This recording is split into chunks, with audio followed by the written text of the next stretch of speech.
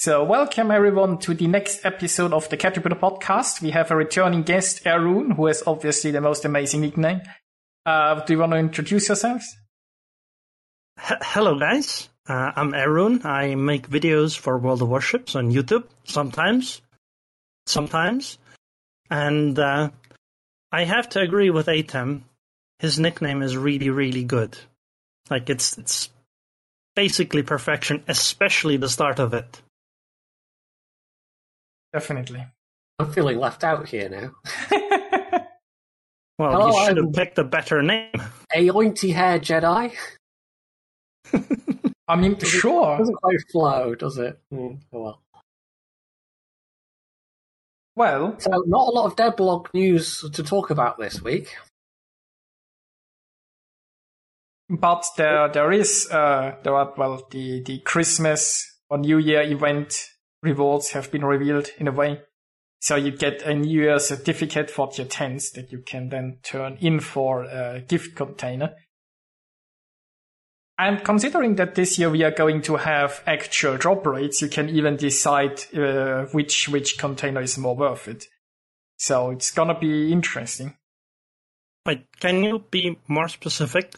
So you mean that for Christmas or New Year, the celebration is going to be what exactly? You have snowflakes again, and when you play a tier 10 ship, you get one New Year certificate, and one certificate gets you a small Santa box, and 3 get you a big Santa box, and 5 get you a mega Santa box. I see. I'm sure there'll be lots of people crunching the numbers once we do know the odds for the boxes of what the best sort of value for money is in terms of, well, value for certificates is in terms of whether you save them or spend them on the lower value ones. And what do the lower tier ships get? Tier 8 to tier 9 get steel, and tier 5 to tier 7 get coal. Wow, steel. Wow. Yeah, tier 8 and tier 9, 75 steel each. They have, I think they did this definitely last year, and I can't remember if it was the year before. It's the certificate thing that's new here, really. Which, I mean, you know, it's just another temporary currency at the end of the day with a slightly different name. But, the fact that you can use it to get the containers is See, if Wargaming were smarter, they would have named it 2021 or 2022 New Year certificate. That way they could just recycle it next year. Well, but then they would have to rename it next. You know, they can use the exact same thing again. Yeah, but then people are going to be upset that, hey, my New Year certificate this year, you know, last year it gave me 1 Santa box for 5. Now this year it gives me 1 for 6. What's going on? Inflation. Just call it inflation. It's a bit less sort of useful is the right word, but it's a bit less nice than the super containers we had for the birthday event. Because the Santa containers, I mean, they've got their own mix of, like, if I remember correctly, ships and flags and camos and things. So true, but we don't know the odds of a ship in a super container, right? Yeah, that's true. We kind of, like, a big question mark over all of this is what are the odds? How do we compare these two things? So we'll see. I got really lucky with my super containers this year. I got like an obscene amount of doubloons and all kinds of other stuff that you normally shouldn't get. I think I got steel out of one, and the others were fairly disappointing.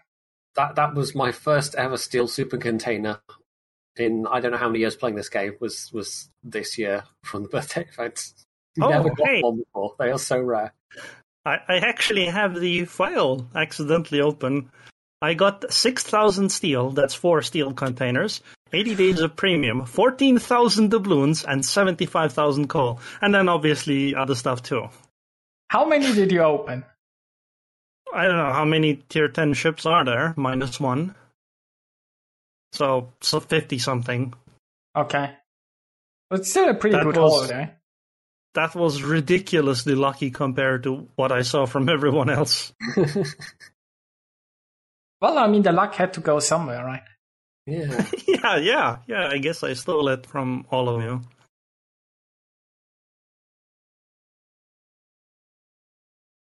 I'm really glad for the premium days, though, because now it'll only take me. Wow, the maths is too hard. I have 1,590 days of premium. See, I only have 600 something. Now I feel like a pleb. Wow, that's only 2 years. So there are some other blogs, but it's all test chip changes, pretty much. I don't know if there's anything really interesting in any of these. I mean, and the test chip changes are for these super ships on like PTS. Yeah, some of them are. There's one for a couple of the Pan-Asian cruisers to do with their ballistics, which doesn't mean anything to anybody because none of us have been able to play them. So, and yeah, mostly it is of the super ships and a couple of other things as well. Like Repulse has gone up in its reload slightly and stuff like that. So, and the torpedo switch time for the new submarines with the double torpedoes have been adjusted, which is interesting because they haven't really started testing them yet, or at least not anywhere where the public could see them. So they're already making changes to the changes that are not live. I do want to mention the test ships, the super ships. For those who don't know, they're the new super ships. Obviously, you've seen and heard of the Hanofa and the I forgot what the Japanese one was, but that's irrelevant. That one doesn't matter. It's all about the Hanofa. But there's also cruisers that have something called an autoloader, where effectively they fire, in the case of the Destroyer, 4 salvos, in the case of the Condé, 3 salvos, or in the case of the Annapolis, 2 salvos when you use it, and then the guns go on a really long reload. So effectively, you fire 3 salvos almost immediately.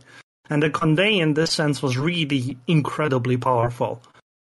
Basically, think of an Henri that just fires, I think it was 12 shells per salvo, and then it fires 3 salvos at once, so 36 Henri shells basically at the same time. And people thought that was really, really, really, really powerful. OP as hell, effectively.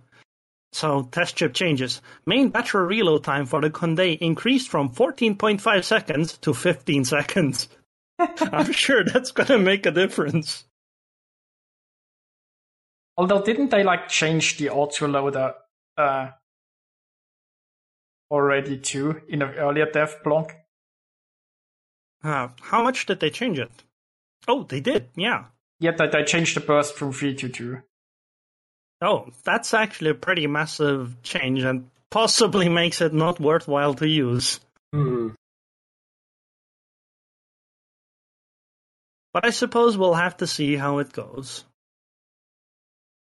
Yeah, I mean, the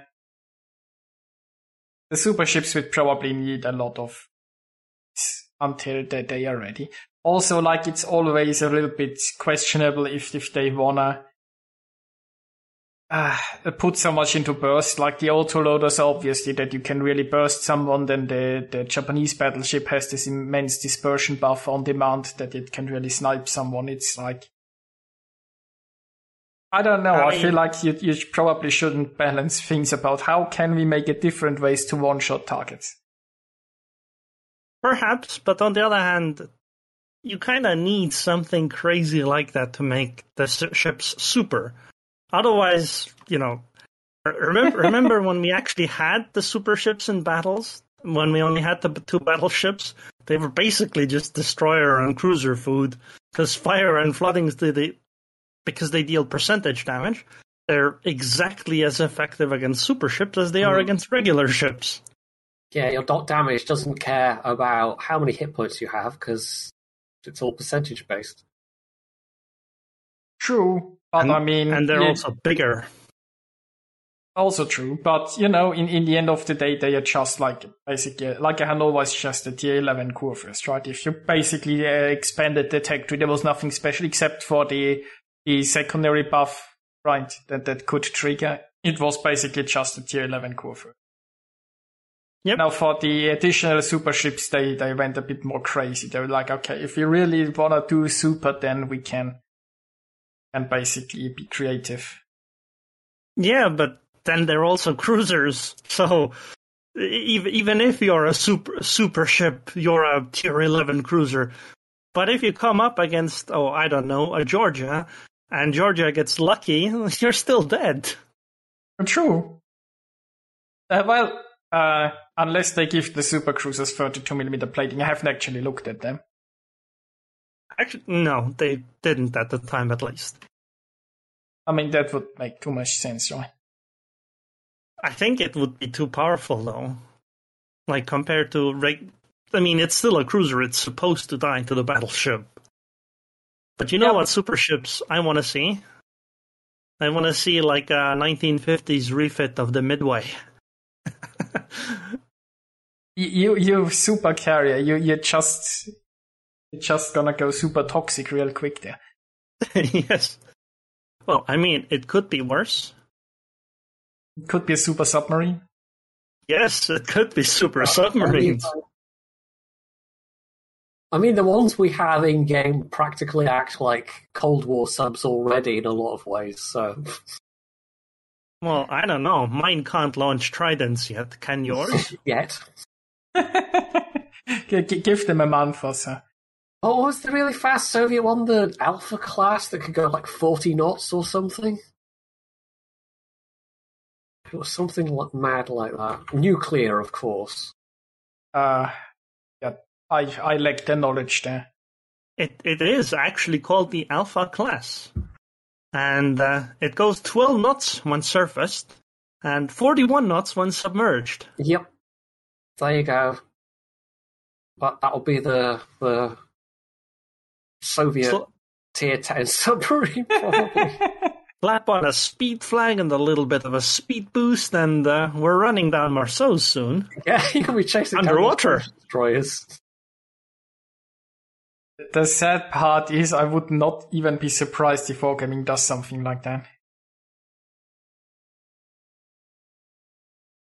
But this led us nicely to the topic of submarines.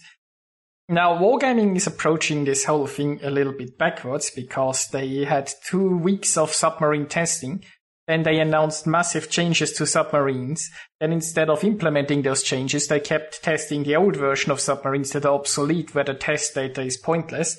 Then they made a survey about the obsolete submarines, right, for people to give their opinion on something that's no longer relevant. And now they keep testing the no longer relevant submarines, and then at some point they'll do the changes and shred all the data they've collected since then because it's pointless. And, I mean, basically, I don't know. They basically have released submarines at this point, I think. They just can't bear the thought of there being a single day without a submarine in World of Warships anymore, so they keep them in there. I don't know. I do sometimes wonder, what kind of data they really care about.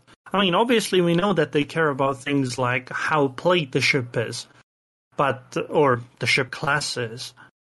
But at the same time, do they have some kind of data that says something like, if we had submarines for 2 weeks, but then remove them for a month, and then we, change them and balance them, and then reintroduce them, do they know something that this, decreases the amount of interest people have in subs? Or, why would they keep doing the obsolete testing? I mean, the official reason is because they can still collect data. I'm not sure on what. I mean, technically there is, for example, anti-submarine warfare, which you could say, we will see how counterplay to sub works. But if you fundamentally change subs, right, they change how spotting works with subs, right? So they will change how subs position. And that means it will change how effective certain range of anti-submarine warfare is. So even that data they collect is basically tied into the changes they make. So anything they do is basically pointless right now. So I'm not sure if they are so desperate that they hope that they can make any sort of crumb of the data useful because they have no idea what they are doing and it's an act of desperation. Or if maybe they are afraid that if they temporarily remove submarines again and they see an upsurge in players that they actually have data that people don't want submarines and that wouldn't look good. So it could be that they are just afraid that if they temporarily remove submarines again, that it would actually show that the players don't like them. I suppose that's true. I actually liked submarines, though. I liked playing them, and I liked actually playing against them. But when I say that, it does come with a massive caveat. In that it's very minority, I just want to say. It's the massive caveat, at least when playing against them, is that they're like old carriers, where you don't run into them every game. It's only every third game or second game or something like that. Maybe this has changed. I haven't played too much very recently. But when I did play, I didn't run into them that often. And then when they were in the match, because the submarines are more localized, like the old carriers were, there's a good chance the submarines are actually attacking somebody else for the entire game. And effectively, I don't interact with the submarines in any way other than maybe dropping some planes on them. And because of that, I wasn't really bothered by subs all that much. I think maybe this would change if I played like 2,000 extra games or something. But it's so far, they're rare enough that it hasn't really bothered me when playing against them. So even if I die like to random BS, I'm like, well, fine, it's not going to happen again next game. I mean, you're right, they are very localized in that sense. It's also that a lot of people don't know how to properly play them yet, or because they are so new. So there is a good chance that any sub you run into is not going to be a big threat, not because of the ship class, but because they don't actually have figured out how to go forward or backward yet. But like they can majorly ruin your game, and you know that just they're just a bunch of bullshit right now. And even if you only rarely encounter it, I think it's just those rare encounters are going to increase your frustration, especially if it happens a few times in a row. So kind of came to the same conclusion of A-Town in terms of it being a bit like old carriers, because it's a weirdly polar experience. There are a lot of games playing subs when you can end up not really being able to do much of anything. You run around and you try and spot, and maybe you get to try and cap, and you try and drop torps, but none of it really sticks. And it's kind of like playing a pure torpedo destroyer turned up to 11, in that, you know, some games all your torpedoes just do nothing. But those occasions when you do get to pick on someone, it's like the old style RTS carriers when someone's just sending their planes against one target over and over and over. Because with the homing torps, you're just constantly, and the quick reload of the subs, you're just able to harass one particular target quite effectively, and it kind of forces them to do to just drop everything else that they're doing, and they just have to then try and be as evasive as they can, which is obviously a lot harder when there's homing torpedoes in the equation. I mean, there are ways to dodge torps, but if they can home in on you, it definitely makes life a bit harder. So, yeah, the times when I have gotten to do that, when I've been playing subs, I always kind of feel bad, because it's like I'm picking on this one person in particular, and they usually let me know that they're not happy in the chat. I kind of disagree with your characterization there, Pointy. Okay. You see, you say stuff like, the old carrier would strike that one target over and over and over again. I think you've forgotten how old carriers worked. The carriers would strike the target once, and that's it, because he'd be dead after that. I mean, there is no follow-up because there's no ship. I'm sort of, I guess, thinking more of a bad carrier. I guess the destroyer experience in particular, when you would have just like the rocket planes coming after you continuously. Oh, you meant in that sense. Okay, I meant the RTS series, but yeah, I get it. And I actually have to also agree with you, A10. When playing submarines, part of the reason why I think I liked playing them is because I realized that almost every submarine I played against was way worse than I was at it. I mean, I get this feeling normally in the game, right? But with submarines, it's particularly important because effectively the only counter to the submarine realistically is the enemy submarine. They don't have to kill each other, but they're the only reliable way of spotting it. Like, nothing else will reliably spot them.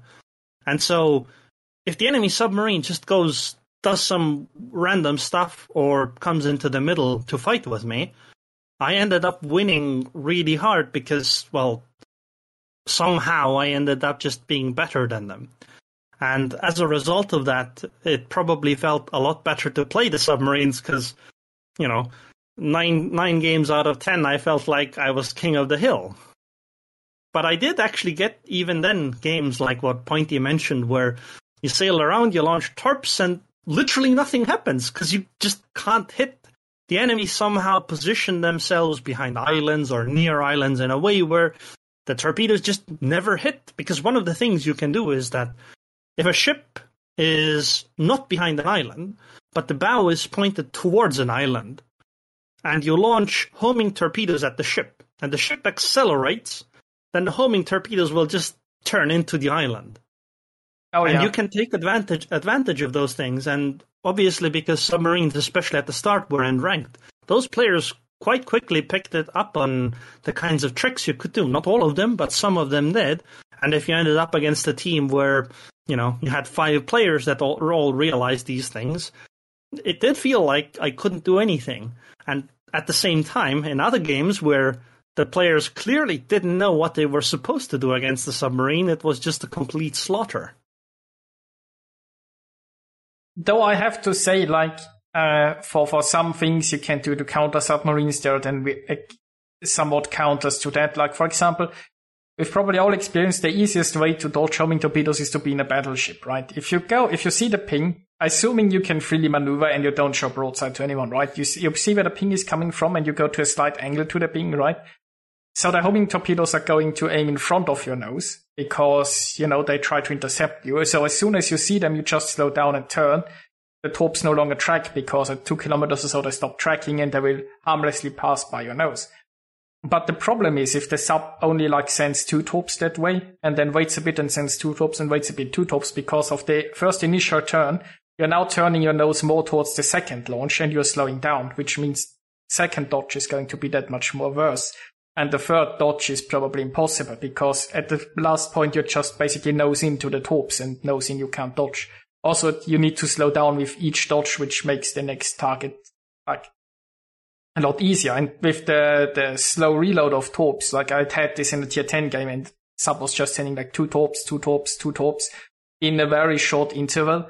And you can't keep up the dodge, right? You can dodge at first, but each dodge makes it easier to hit. And obviously the hit isn't going to sink you because you only get 2 torp hits because they are so small values. But it's nothing you can't keep up the dodge and you can't purge the ping because, well, the damage con is too long. So after the first ping purge, you'll ping you again, you'll get citadels and you are dead, right? There is nothing you can do.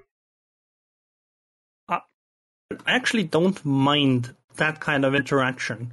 But that's because I think the main target for submarines should be battleships. Like, I think that should more or less work this way.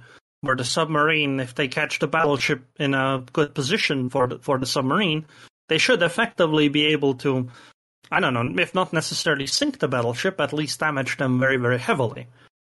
The problem is that if the battleship is caught in such a position, the way you would think is, oh, well, this is a perfect opportunity. Now the battleship's destroyer will now come up to the submarine, dump some depth charges on it, and save her. But that's not what happens. And we can't actually blame players for this, especially the destroyer players, for not doing this, because the destroyers get screwed by the submarine way, way, way harder than any other class. True. At least right now. The ping, the homing ping on destroyers is ridiculous. It's incredibly hard to dodge the homing torpedoes when they're homing in. And when I say incredibly hard, I'm not entirely certain if you can always dodge them, like if it's even possible. There are certainly situations where you can, but I don't know if it's reliably doable. And obviously, any kind of damage to a destroyer is pretty bad. They've announced that they are changing the distance wherever they home, so basically they won't home as close. So that's already an announced change, because I guess Wargaming has realized. So, just to put into perspective, like what kind of distance we're talking about. We're talking about less than a destroyer ship length for the homing distance right now. I think it's 120 meters or so. Yeah, so basically the torpedoes will home in on the ship until they get within 120 meters. That's for a double ping, I think. Yeah. And then they will stop homing in, and that's the time frame you have to do any kind of dodging maneuvers. The problem is that destroyers are, well, ships in this game are twice as big as the normal numbers say. So if you normally think of a destroyer as being 100 to 120 meters long, in World warships they're about 240 meters or 200 meters. Because, the ships are scaled up. And this effectively means that the torpedo will stop homing at you so close that it's really hard to do anything about it. And I'm actually glad they're changing it. Destroyers also have a second problem with submarines, though. They're too slow. Or rather, the submarines are too fast. Because if you think about it, sure, a submarine goes 31 knots or 30 knots or something like that. And the destroyer goes like, let's say, 40 knots. 10 knots difference. It's fairly fast, right? But now think about the fact that how long does it take to make up like a 2-kilometer difference at 10 knots speed? Because that's effectively what you have to do to catch up with the submarine. And the answer is, it takes a really long time. We're talking like a minute or two. And all of this time, it's possible that the destroyer gets shot at with torpedoes, or even by other ships. Yeah, like you will have a very hard time dodging if you're going straight at the sub, because the torp goes straight for your nose and it's so close. So the more you close up on the sub, like the more likely you're going to die to the sub in a sense, if the spotting doesn't kill you. By the way, they are also nerfing the submarine spotting. Basically, if a sub is underwater, it will only proximity spot in the future. Because they've realized that it's kind of ridiculous that a sub is diving down, you can't see it, and it can see you just fine.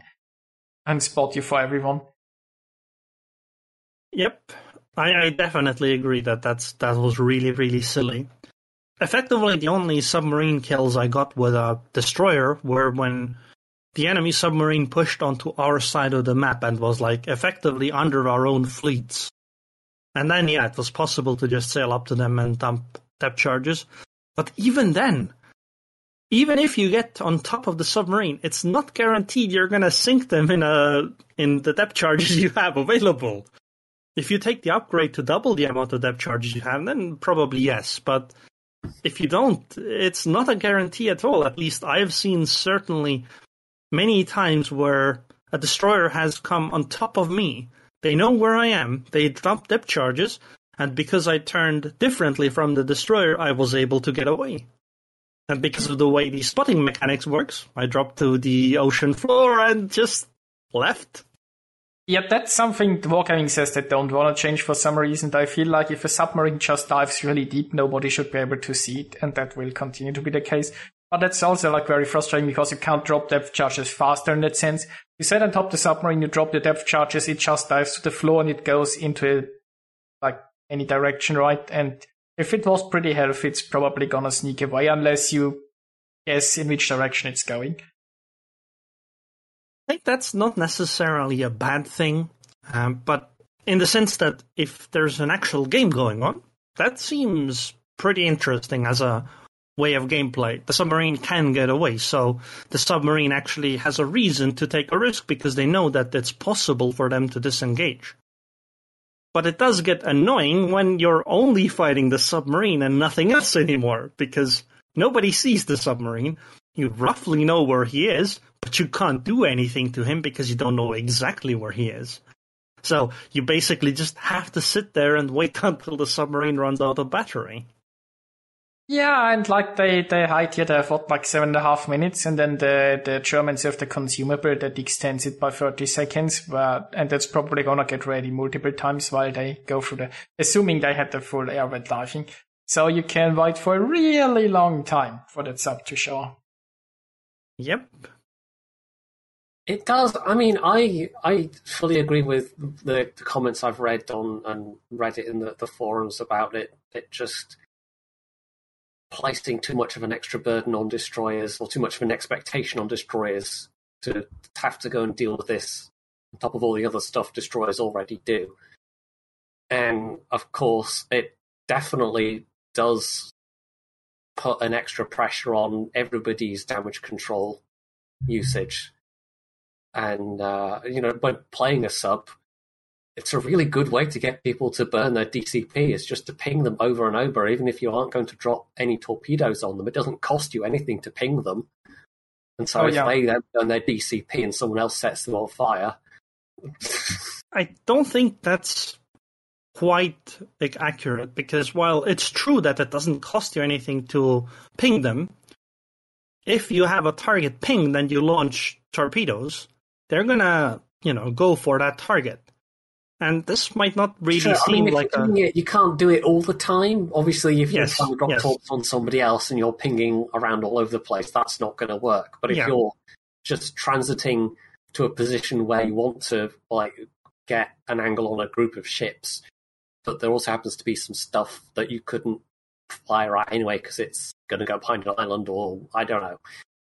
But there are certainly plenty of situations when you can just spam that ping and make people burn their DCP when they don't need to. And of course they don't know that I'm not going to drop torps on them. So yeah. I definitely agree with what you're saying. I had the same idea. I went into a game. I was like, oh, this is such a great position. I can see so many. Let's ping everyone a little bit just to screw with their heads. And then I was like, cool, okay, now that we're done with that, let's go launch torps at that target that I really want to launch. Let's launch the torps and then ping. And then I'm like, wait, my torpedoes are turning. No, don't go into that island. Oh, God, they ran into the island. Because when I pinged the other people, I didn't wait until the ping actually ran out properly. So I am acutely aware. If you're paying attention to the timings and if you spread your pings around, you can keep people on edge and they don't know necessarily which of them is going to be fired at. So, yeah. Yep. Can play these games with subs that there's not really any counter to. But I kind of like that submarines allow you to do things that weren't possible before. Like, one of the things that I really like is the fact that you can curve torps around islands.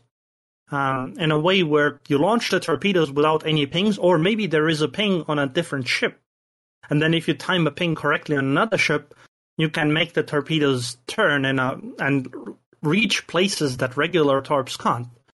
And I think this is really interesting, or changes the game, because when I think of playing World of Warships, when I am in a position where I know that there's no ship that has direct line of torpedoes on me because there's an island in the way or something like that, even if I'm not necessarily entirely behind an island, I'll know that they are at a specific angle and their torpedoes could never reach me from there. Submarine torpedoes aren't like that. So it does make me worry a little more about which places are exactly safe. And this is something that I think is kind of cool for the game.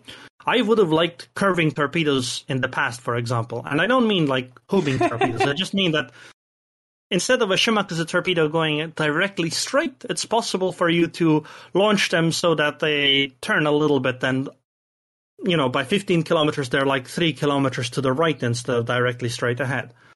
I would have liked such things even in the past for that exact same reason, so that ships can't just sit in a specific place and feel that they are entirely safe because there's no direct torpedo line from where the enemies are. And submarines break that, which is something I think is kind of cool. it also means that it's possible for submarines to have a really high skill ceiling, which I don't think anyone has reached. And this is something that makes me find submarine gameplay fun. There's lots of things to still do that I am just not good enough yet for. It's definitely a bit Wild West in terms of like people still finding out how to use these things, but even just from my limited experience playing with them, it still feels like the BS quotient of subs is just much too high. Yeah, I mean, there is one thing about like driving around an island. There is another about a homing top that you can't dodge. That's gonna citadel you and possibly one-shot you because you're in a cruiser and there was just nothing you could do about it. And I also feel like the biggest issue that I have with a lot of those things is that it seems like there is like no counterplay, right? If you're hunted by Shimakaze, if you move unpredictably, you might throw off his launch. You might be able to dodge basically by just moving in a way that he doesn't predict, or if you realize where he's from, angling the right way and so on. And none of this works against the sub, right?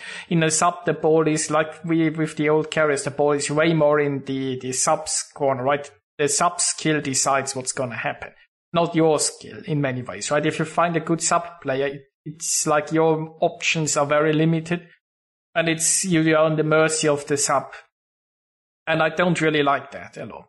Because I know that obviously, right, not every class should be equally effective against everything, but you need some level of counterplay and you need some class basically that counter subs that there really isn't. Right now, the best counter to sub is have a sub spot the sub and then a battleship drop charges on it. Yep. Either that or pin them down, while you're in a sub. Or I've had this experience either doing it or being on the opposite side of it. But yeah, you pin them down and just wait for your allies to show up, basically, and depth charge them. Yeah, the reason, like, you need battleships that pay attention to that kill this up, because for some reason battleships are the ones that are most proficient at killing subs. And when you say that, it's not a joke. Battleships are... I actually think that if submarine or battleship players were better at it, and the submarine players, they paid more attention, I think submarine players would rage like crazy against battleships, because some of them have ridiculous cooldowns on the airstrikes. The French battleships have 35 seconds to do another airstrike. And it's a fairly large area. It's very far away from. I mean, it depends on the tier, but I think high tier battleships can like launch about 12 kilometers or so away, and then it's a very long line, a very massive area where they drop it. So it's like as a submarine, you just need to make sure that your friendly battleship is somewhat close, and then hope they pay attention, and then you spot like an enemy sub, and then Yep. And they can. And the main thing is that it's spammable. Like, if a submarine gets dropped like that, they have to turn sideways to basically try to sail out of it. Because even if they still take damage when that happens, they're not going to take much, much more damage. If they just keep sailing straight, they take massive damage. I sank a submarine, I think, in 3 drops from, I think... What's the new German battleship? Not Schlieffen. the worst Tirpitz. The Brandenburg. Yeah. That one, I sank a submarine in 3 drops in it, because the submarine basically sailed in a way where it just ate more of the depth charges. And now think about the fact that while the battleships at tier 10, they might have 12 kilometers on the drop start, the actual drop itself is like 4 kilometers long. And now think of a game where you have like 5 battleships that are all in range, and they all drop on you constantly. It would be a nightmare, but luckily for the submarine players, most battleships don't pay nearly enough attention to that. I think that's something that'll come with time, just like shooting into smokescreens has. Yeah. In the past, remember, 3-4 years ago, you were playing a ranked game, and basically the ranked game was often decided by which side's destroyer smokes up in the cap zone and then gets dev struck by the enemy torpedoes. That happened constantly back then. It doesn't happen anymore. And even before that, people didn't even torpedo smoke screens, which nowadays is also kind of a crazy thing to think about. Now you think of it, okay, I smoked up here in the smoke screen, there are torpedoes coming soon. Because it happens. And I think battleships will also do that with submarines eventually. It'll just take a really long time to get there. And I don't think we can really wait that long. Yeah, I mean, I'm a bit like, there are a lot of things that a lot of people have never learned, so I'm not sure how, but it will get more problematic for submarines as time moves, because battleships might realize that, you know, they should actually drop submarines and not destroyers with the depth charges. I can definitely see the gameplay meta sort of changing around subs as people get more used to them, but I don't know if that's ever going to really... That's not going to take away the fundamental problems that they have as a class trying to fit in with all the other classes and trying to fit in with the gameplay. I mean, we've talked in... I can't even remember.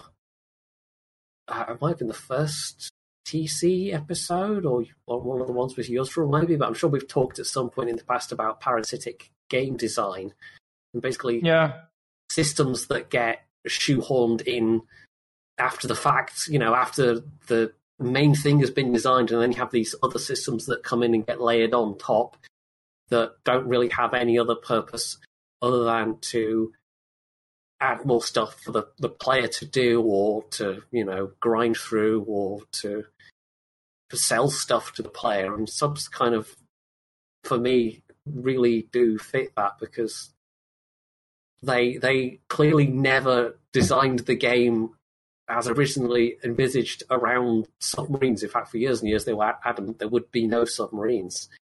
And then now that they have decided to try and shove submarines in there, it's just created many problems.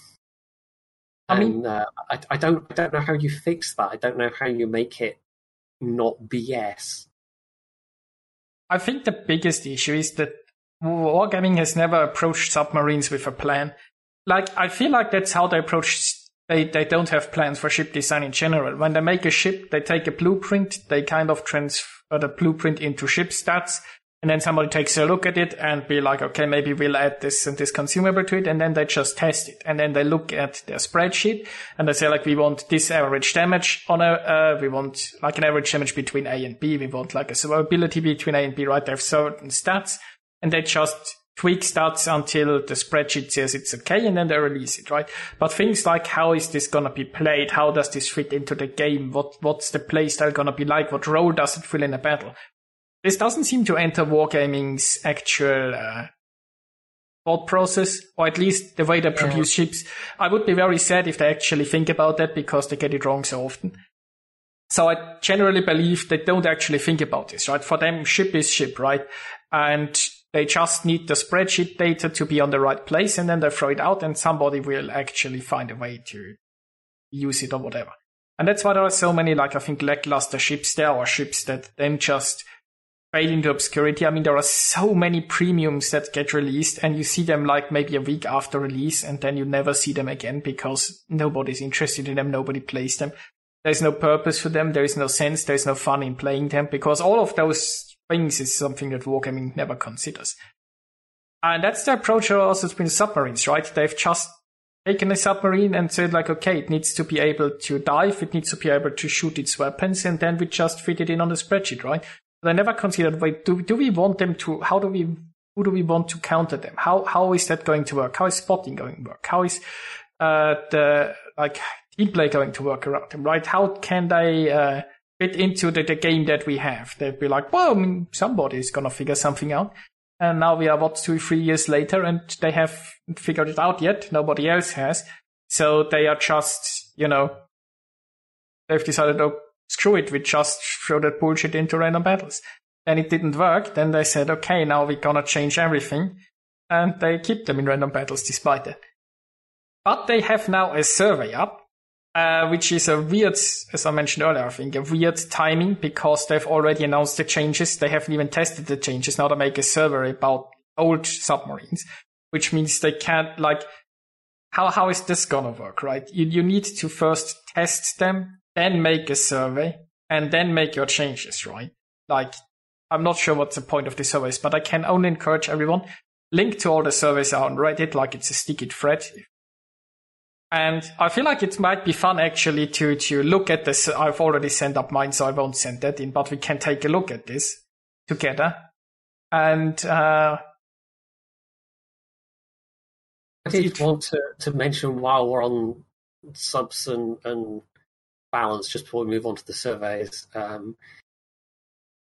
it amused me no end that the one thing that this could have been popular for is going after carriers, but of course carriers have got that very, very short damage control, that automatically cycles. So trying to get homing torps on carriers is really hard unless you're basically point blank range. So just to clarify that further. So if a submarine wants to do the most damage with the torpedoes, and it's a massive difference, they have to get 2 pings on a target. Then torpedoes can citadel. And they can do that against carriers. The problem is that damage control party wipes out the pings from submarines.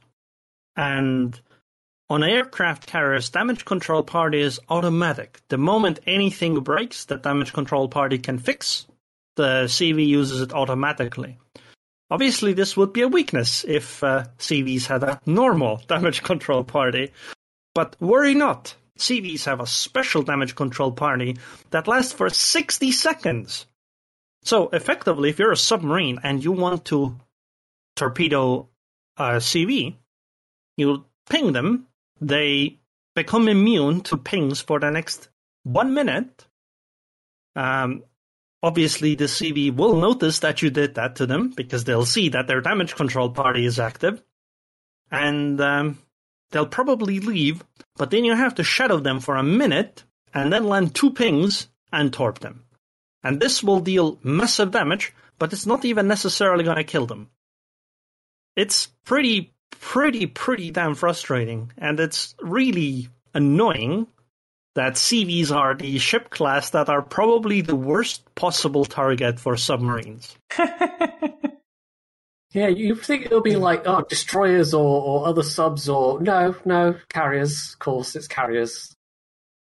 But I do want to argue a little against what Atam said earlier. I do think wargaming does take these things into account. How would it fit into the game, etc.? Because if you just randomly add stuff, the game is actually relatively balanced. I know lots of people are going to say, oh, this isn't balanced, etc., but it is relatively balanced. Because it's really, really, really difficult to figure out whether a game is actually balanced. So they do a decent enough job in the sense that the game is playable. We don't have like release Xin Zhao, like League of Legends had, for example, where that character just went and 1v5'd everyone. That stuff happens to like every game company there is. And at the same time, there are also games like StarCraft Brood War, which is an RTS that's played professionally. Right now, it's played professionally. The last balance patch in that game was 20 years ago. Obviously, the game wasn't perfectly balanced back then. Obviously, it isn't perfectly balanced right now. And the meta has kept changing because people learn to play, etc. And the same thing would happen in any game, whether you really balanced it or not.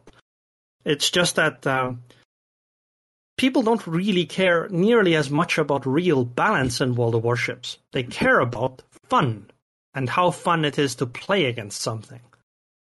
And carriers and submarines are kind of on the bad end of that scale. Because it ends up being really frustrating to play against them, especially for players who don't really know what the enemy can do. Because they are different. I mean, I agree on the part that World of Warships is playable, and that balancing could be worse, but it's not great. In my opinion, Warships is not great at balancing, but every ship in the game is sort of playable. There isn't a ship where like, oh my god, if I play this ship, there is nothing I can do, right? It's better in that regard with World of Tanks, because World of Tanks has just very high tier differences. So if you're low tier, there are certain situations where you're just really screwed. I think that happens less in warships. But I'd also say that sometimes you could, like, for example, if you took the Z-41 and made it a tier 6 ship, it would be perfectly fine. I feel like that the balancing is not great in warships, but it's most certainly playable, because in the end of the day, there is enough skill and RNG in it to make out for, like, to compensate a bit for those things. Now, interclass balancing is not so good, because carriers are way too influential and so on. But what I mostly meant with my earlier statement is wargaming doesn't go like we will design this as a brawling ship. And for a brawling ship, we need, like, it needs to be very durable to get close. It needs to be like, they don't have a concept or a ship that makes sense. They don't be like, we designed this ship for this purpose, right? They'd be like, this is a ship. It will have this part that is good for brawling, this part this is good for sniping, and this part that we just found in the garage and put on and we don't know what it does. And we're going to balance it according to a spreadsheet, and maybe nobody wants to play it because the whole thing is just a chimera that is in constant pain and makes no sense. And you know, they don't have a plan, a concept for what a ship should do. They just balance according to a spreadsheet, and that means that the game is playable because the spreadsheet is not spot on, but it's not so much off that it creates an unplayable experience. I actually really agree with you on that one. And I think this is kind of a fundamental problem for World of Warships, though, in that I know it's an arcade game, but it is also a historical arcade game. You know, Yamato does have 460mm caliber guns, or 46cm guns. They fire roughly 2 shots a minute, like they would have done regularly. There are these kinds of limits on it. This is why, for example, I've wanted a so-called sci-fi ships game for a long time. When I say sci-fi here, I don't mean spaceships. I mean just warships, but like they have like sci-fi abilities, like what's the anime? Arpeggio of Blue Steel? Where they did some crazy stuff. Because I think there's a lot of mechanics that just you can't have in a game like World of Warships just because it wouldn't make sense. One of these would be somehow being able to really quickly change from one side of the map to the other side in certain situations. Kind of like a town portal or warp jump or whatever, right? Which would make sense in sci-fi, but in even at least a semi-arcade game that has like historical ships would make absolutely no sense. And I think that's kind of part of the reason why their hands are tied a little bit. Because as I understand it, the way they do it is they put certain statistics on like specific weapon types and what exists already, right? And because real life, these weapon types are often shared across ships. You know, there's already, because the weapon type already exists in the game, they basically share stats, or the stats are really, really close to each other. So, like, for example, an Akizuki has main guns, right, that have divided by 4 HE pen. Well, if you put the same turrets onto a battleship as secondaries, they're going to have the same stats. And this, I think, ties their hands a little bit because they decided to do that. And I do agree that this is a limiting factor for them, and what they probably don't really consider on when designing things. But just as an anecdote on what kind of balance looks like in other games, just recently there's a new game called Age of Empires 4 that released by Microsoft. In that game, it's an RTS. It's an RTS. Familiar. And in this game, Mongols can pack their town center, which is like the main command building, and can move it around. And basically at the start of the game, they can almost immediately get an upgrade that makes the town center basically the fastest unit in the game. As in, you pack up like a building into like a cart, and this cart outruns cavalry. And then you can drive up to the enemy's town center, unpack your town center there, and then the arrows will basically deny the enemy mining time. And effectively, this is almost an uncounterable strategy. Even if you blind counter it, you're still mostly going to lose to it. And this is a game released by Microsoft. And that's a released game now. this is, this is the kind of balancing stuff you can see in other games too. So, in a sense, I think it feels as though every single games community thinks that their games developers are uniquely incompetent. Like every game I play, everyone's always like, wow, the developers are high or something. They just can't balance anything. And I think World of Warships is maybe squarely in the middle, or maybe slightly towards the slightly worse side. But it's not really as bad as sometimes it feels from the community. Yeah, I'd give Warships, I think, a 4 out of 10 in balancing, slightly below average. Yeah, just to reiterate though here, 4 out of 10 here means slightly below average. It's not the movie guide where if you put 7 out of 10, then it's a garbage movie. Yeah, we are using a linear statistic. So back to that submarine survey there. What I really like is that the first question they put in the survey is, did you participate in battles with the inclusion of submarines? And the answers are yes, no, I'm not sure. So World of Warships, or Wargaming, is thinking that their player base is not capable of identifying submarines. So there's the I'm not sure option. Just in case if you weren't, considering how many people use anti-submarine warfare against other ships, I guess it's a valid question. Maybe they just didn't realize they were playing against submarines. Because submarines are hidden, right? But actually, that question is most likely, I'm guessing these surveys are made by people who, are professional surveyors. Like people who make surveys for a living, more or less. And these are the types of questions you have to weed out, random answers. Because basically any survey you have, it could ask the stupidest thing in the world, and there would always be some people who pick the stupid option just because it's a survey and people pick randomly. And I think this is one thing that tries to filter them out. Yeah, that might be true. So afterwards they ask, did you like participating in battles with submarines? I liked some things and disliked others. I didn't like it, and I'm not sure. That's actually that's one of the few good questions, I think, in the survey, because that's something that you really want to know is, right, did people enjoy it? And that is something that Wargaming tends to ignore way too much, right? They don't care if people actually like the game. And then, sorry? If you pick a follow-up, and select liked, didn't like, or liked some things and others, it asks, what did you like about participating in battles with the inclusion of submarines? Wow, English is hard. True. And what did you not like about it? Yeah, that's actually good, right? Because that is a way to broad question, so you need a follow-up and you need to give them the opportunity to actually write something. I'm not sure if anyone is ever going to read what you write, but that's so far, that's very good. That's a good question, and that's a good way how they solved it. And I hope people give them a lot of detailed feedback on this. And then they basically ask you what ship types you played, which I think this is the follow-up questions are then about those ship types, right?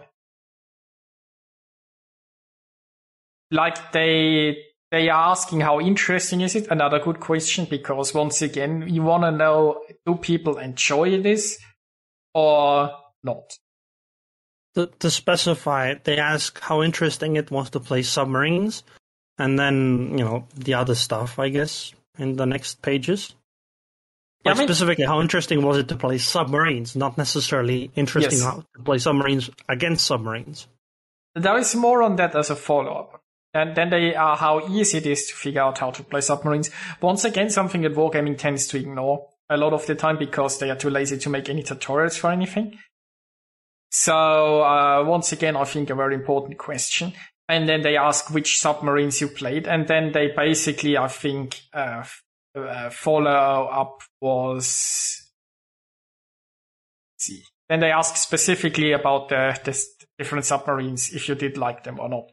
And then you can give comments on the individual submarines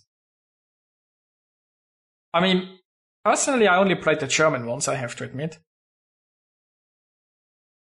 I did find the Tier 10 German without the rear tubes a bit, like that was a bit constraining, but it did mean sometimes you could pump out more of your forward torps. I mean, it really screws you in a sub versus sub battle, or can really screw in a sub versus sub battle. At other times, I feel like it's not that big of a deal because you can position in a way that's, further away. You just dump all your fish anyway. And they can't see you because you dive. From my experience, the American ability of quick diving was... I'm not sure if I ever actually used it on purpose. Because, I mean, okay, there were, of course, a few opportunities where I was like, I'm going to press this button as I, dive faster. But realistically, German submarines dive just fast enough that it didn't really matter, I think. It was more that the difference between the two submarine types was more that the German ones, I liked them less before the changes in the latest patch, when they had less range than the Americans. But once that was changed, I think I like the German ones more than the American ones.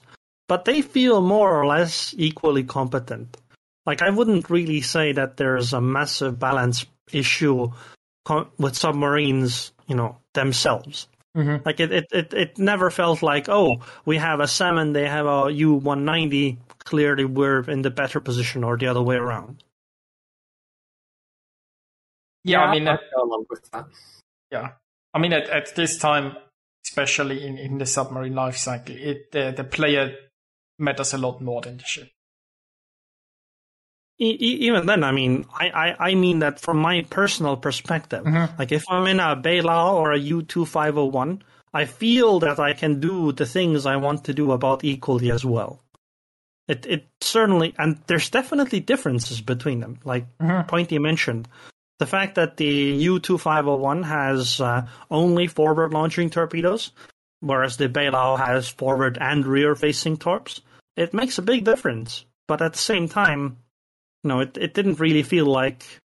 It didn't feel like I was in a Hayate versus, Marceau or something.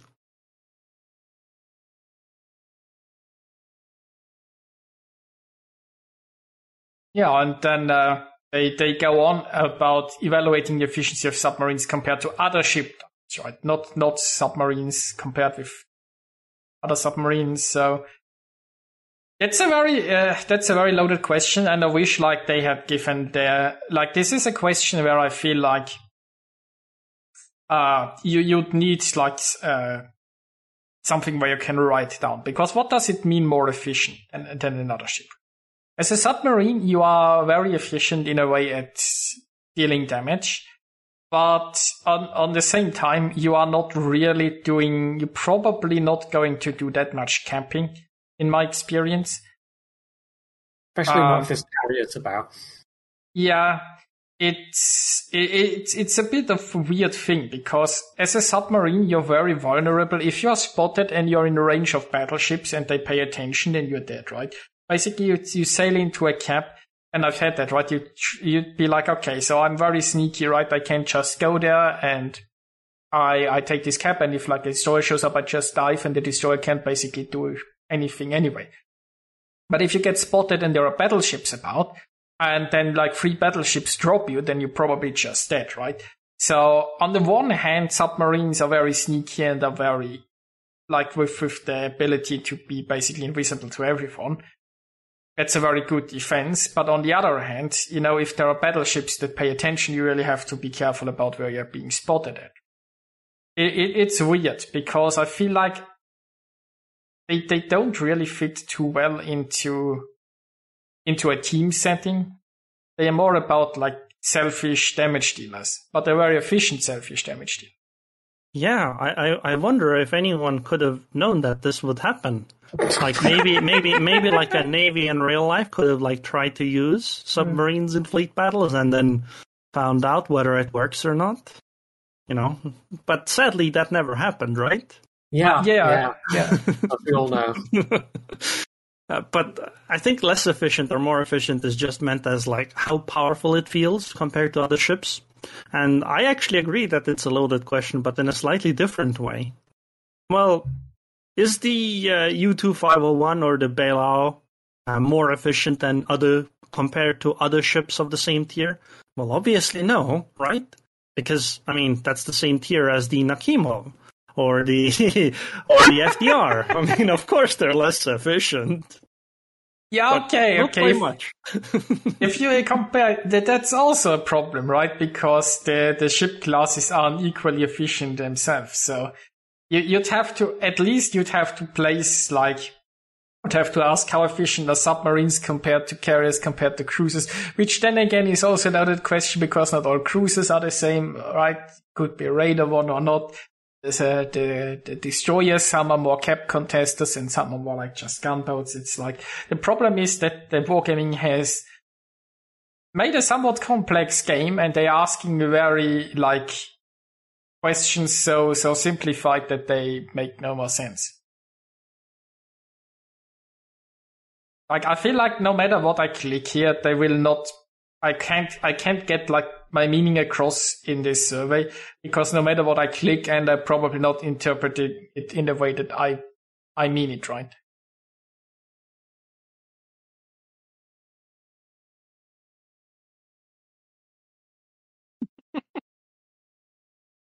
I mean, now, at best, we can hope that it counts for something, even if it is flawed, but we'll see. I read the next question. Yeah, how interesting was it for you to counter submarines? Not how easy or hard, how interesting was it to counter submarines? But actually, that's a really good question. Because destroyer gameplay against submarines, to counter them, is really shit. It's not interesting at all, because you're basically sailing for a minute or two away from where you were battling normally, to then possibly kill the submarine, and then sail 1 or 2 minutes back into battle again. And that's a really uninteresting type of gameplay. And certainly at the moment, it's absolutely not worth taking the risk. You kind of have to wait for the subs to come to you, because unless you've got a clear enough area to advance into, of course, if you're going for the sub is going to spot you, and therefore their allies can shoot at you. And I've seen this a couple of times with destroyers trying to go for subs and just getting sunk and focused and sunk in the process. So it almost needs to be that you have to, the sub has to get caught out of position and unable to run away, and be at the point where the destroyer can go and tackle them and be close enough to their allies that they're not going to be worried about being overextended and exposed and just picked off by the enemy team. So it's really there's no scope for kind of destroyers going off and becoming some kind of independent sub-hunting force. The game just doesn't support that at all.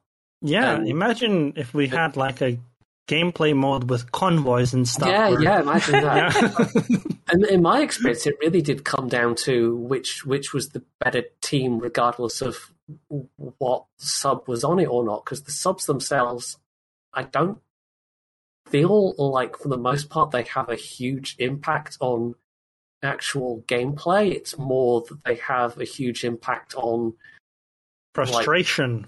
On say 2 or 3 members of the opposing team, the ones that they are specifically focusing on. And so if your team is rubbish and you're in a submarine, there's not a lot you can do about it. It's probably the weakest class in terms of actually being able to do something to counter or to shore up a team that's not doing very well. Whereas if your team is doing well enough that they're pushing forwards and creating spaces for you, then subs can suddenly become really quite powerful. But you're not going to be able to shore up a collapsing flank in a submarine in the same way that you could with a destroyer, for example. Yeah, I feel like carry potential-wise, they're very low. I'd say pure damage-dealing cruisers about on par with that. Because it's As a submarine, basically your mostly your contribution is going to be damage. I mean, you have some cap potential, I guess, but you probably aren't going for the caps early on, or depending on the situation, and you're more like trying to flank and get good torpedoes into some enemies, and you do some damage to them. But like as a destroyer, you can provide a lot more team play with spotting, capping, how you position yourself, or smoking like allies. As a cruiser, if you're like a radar cruiser, that can have a huge impact on just, hunting down enemy destroyers, taking objectives and such. As a battleship, you can sort of lead a charge and basically make a game deciding push or so on a flank. It's just like cruisers that are mostly focusing on long range. The impact, in my experience, is also pretty low, about like the same as a submarine, I guess, because submarines are in the end of the day mostly just damage dealers, right? Their contribution is they take out maybe one or two ships or so and annoy a bunch of them, but there is no much team interaction. I'm not entirely certain I agree entirely, because I say multiple maybes there, because I agree with you overall. It's not that the submarine cannot really dictate the base of the battle. But if a submarine somehow ends up being placed well, and usually that's not intentional, it just happens by accident due to fleet movements. If a submarine ends up being placed well, they can give an absolutely enormous advantage to one team. Like, for example, let's say you have a map that's basically there are 3 cap zones. Each team takes 1 cap zone each, and then they go, sail towards the middle to fight over there. If one team has a submarine that's basically on a path that intersects with the enemy fleet's movement, they can wreak havoc. They can just make it so that the fleet basically doesn't get to the middle cap anymore properly. Just by being there. And I think that kind of stuff can make a big difference. But you're right. Most of the time, though, submarine impact isn't probably... It's not something where you feel, at least, that you're being super impactful. I mean, I concede the point. It's also like if they get into the right position, their spotting can be pretty brutal, just like carrier spotting, right? If you can keep those cruisers behind islands spotted so that they can't like fire from stealth anymore or stuff like that, that can really screw with teams. And I guess that's a bit of a team thing, but it's oftentimes... It's not something, as you said, I feel like it feels like it's not something that's often happening planned. And what I also have experienced is, while we're here, like how interesting is it to counter submarines, is that the thing about a submarine getting spotted, unless you have your own submarine go there with like its submarine detection thing, is that if a submarine has enough like battery left and it just dives, you basically, like we've had situations where basically we spot the submarine behind us, and then 3 ships converge on the submarine to hunt it down. But it's not a battleship, so we can't drop it from range basically, because cruisers for some reason have very shitty depth charge planes. So basically, or even worse, some cruisers don't have planes. They have to drop them from the rear, which again makes it very bad. So I've had situations like we spot the sub behind us some way, and then people converge on it, and the sub just dives. And then you just sit there and be like, okay, this sub might resurface in 5 minutes, right? You can't afford to have... So everybody converges on where the sub is, then it dives, nobody sees it anymore, and everybody goes back to what they were doing, right? We spent a minute trying to hunt the sub, we realized we can't, so we all just go away again. And then the sub surfaces again and does its thing, because, there is no way to find it. There is no way to damage it if you can't find it. And you can't really afford to just wait 5 minutes until it maybe surfaces or not. I completely agree. But I would say that in terms of like how interesting was it to counter, for the cruisers and battleships with planes, I think it was quite interesting. Not because the mechanic of trying to airdrop the submarines is particularly interesting, but it's an additional thing to do while you're doing all the other stuff. And that I don't think those ships are meant to like go after the submarine, but rather they're just supposed to do whatever they were normally already doing. And then if a submarine pops up, they basically flick over there, drop a plane, and then flick back to whatever they were doing. And that can add, if you're in a Des Moines and you'd have to do something like that, you'd have to give something up, or you'd have to be extremely quick at aiming the planes. And I think that makes it interesting because it gives more stuff to do, particularly on the battleships. I mean, and rewards map awareness, which is generally something that is a lot lacking. But that, you should always have good map awareness. And in that sense, yeah, if you have planes with sufficient range or so, then it feels like okay. If you have to drop the depth charges from the back, it's just... I don't consider that to be a counter. Yeah, it's okay that they ask how interesting it is, but they should have also asked how effective. That's true. Speaking of the ships dropping depth charges from the back, the first time I played submarines at tier 10, at the time, I realized that I could just surface really close to the destroyer and just torp them right, through that. Yeah. Just as they approach me, and if I time it correctly, I can just land torps into them and kill them. So I went and tried to do that against a what's it called? What's the Swedish Alarm? Destroyer? Yes.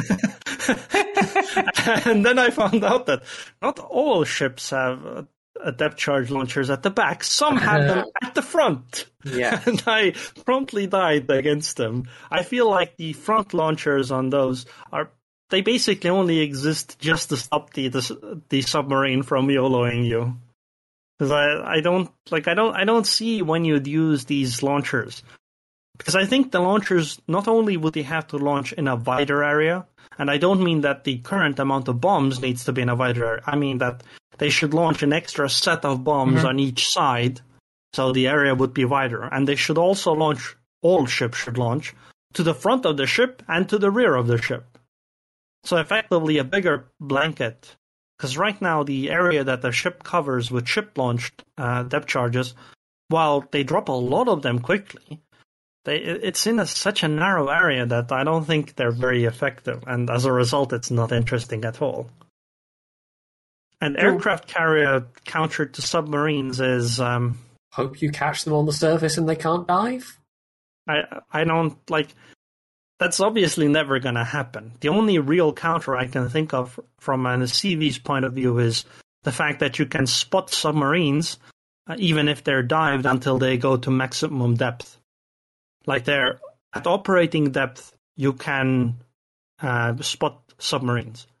So a submarine is at 40 meters underwater, and somehow you can spot them if you fly your plane over them. Which is a little silly, but... I mean, it's silly in the sense that if that were the case, you would think that other stuff would spot submarines more easily too.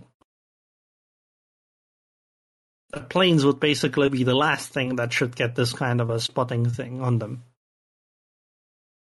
Yeah, I mean, they also ask how easy is it to spot submarines. Obviously, they don't give you a choice, and they give you a field where you can add your own opinions. But they don't allow you to pick based on which class you were using or things like that. But I guess you can feel it. I do want to say though that submarines countering submarines was the most interesting of the submarine interactions. Because it mostly just ended up being roughly a 1v1. Even if there were depth charges dropped and stuff, both sides were usually peppered equally. So that felt the most interesting to me out of the submarine interactions. Because there's, you play with your depth, and when you launch the torps, when you use damage control party, when you try to run away, when you try to show your side, that stuff was really interesting. But that's mostly because it ended up being roughly a 1v1. Yeah, I mean, obviously that's subjective. I didn't find submarine combat that interesting. The torps home once again incredibly close if you're in a sub versus sub. So if they get a double ping off and you don't purge it, you're going to eat them. So it's more I guess, playing with the depth and then hoping that the other one doesn't have its consumable that spots you. While you maybe can spot it or something like that. And oftentimes, or at least in my experience, oftentimes the battles weren't really just one-on-ones because You just spot each other and every battleship in the vicinity just carpet bombs the area. And you just hope that your battleships are more competent than the enemy. Then again, I don't think I ever had a sub 1v1 in a like remote area where nobody interfered. But then again, maybe I haven't played subs enough. Okay, most of my sub-on-sub interactions have either been chasing down an enemy sub that's near our ships and keeping it spotted to get depth charged, or else having that exact same thing happen to me. So those sort of lone sub versus sub interactions are, in my experience, not that frequent. I mean, they're probably one of the more engaging parts of playing submarines. Basically, they remind me of space battles in other games. Particularly because in other games, for some reason, when a spaceship stops accelerating, they stop. Which makes absolutely no sense, and it really should be submarine battles rather than space battles. And True. submarines fighting submarines reminded me of that. Honestly, I mean, the thing is that submarine versus submarine is basically has nothing to do with World of Warships in general, right? It's that completely, if you actually have just two submarines fighting, it's a completely contained, entirely different game that works entirely different as World of Warships, where you have sort of a cat and mouse thing going on, where you have to be very dead. Does it have front or rear launches? You need to keep enough distance, maybe that there is a chance for the torps to maybe be dodged. You have to watch your damage count, but oftentimes it's just like, whoever gets the first homing torps off that can't be ping perched wins.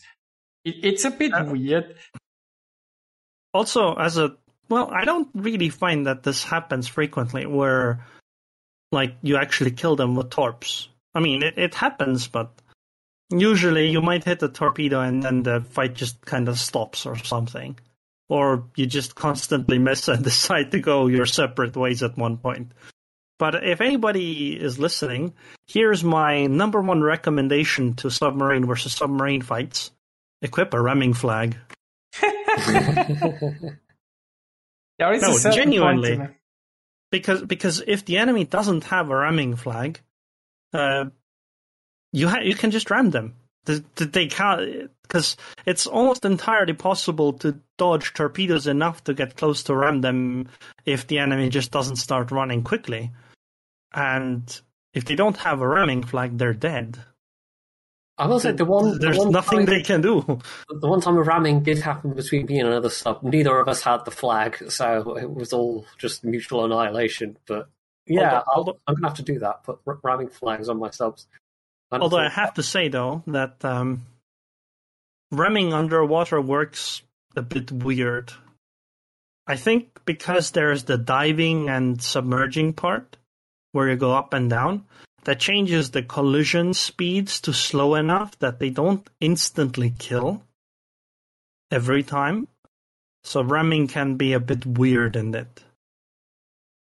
I mean, like I have rammed the submarine, and we both sailed away from it.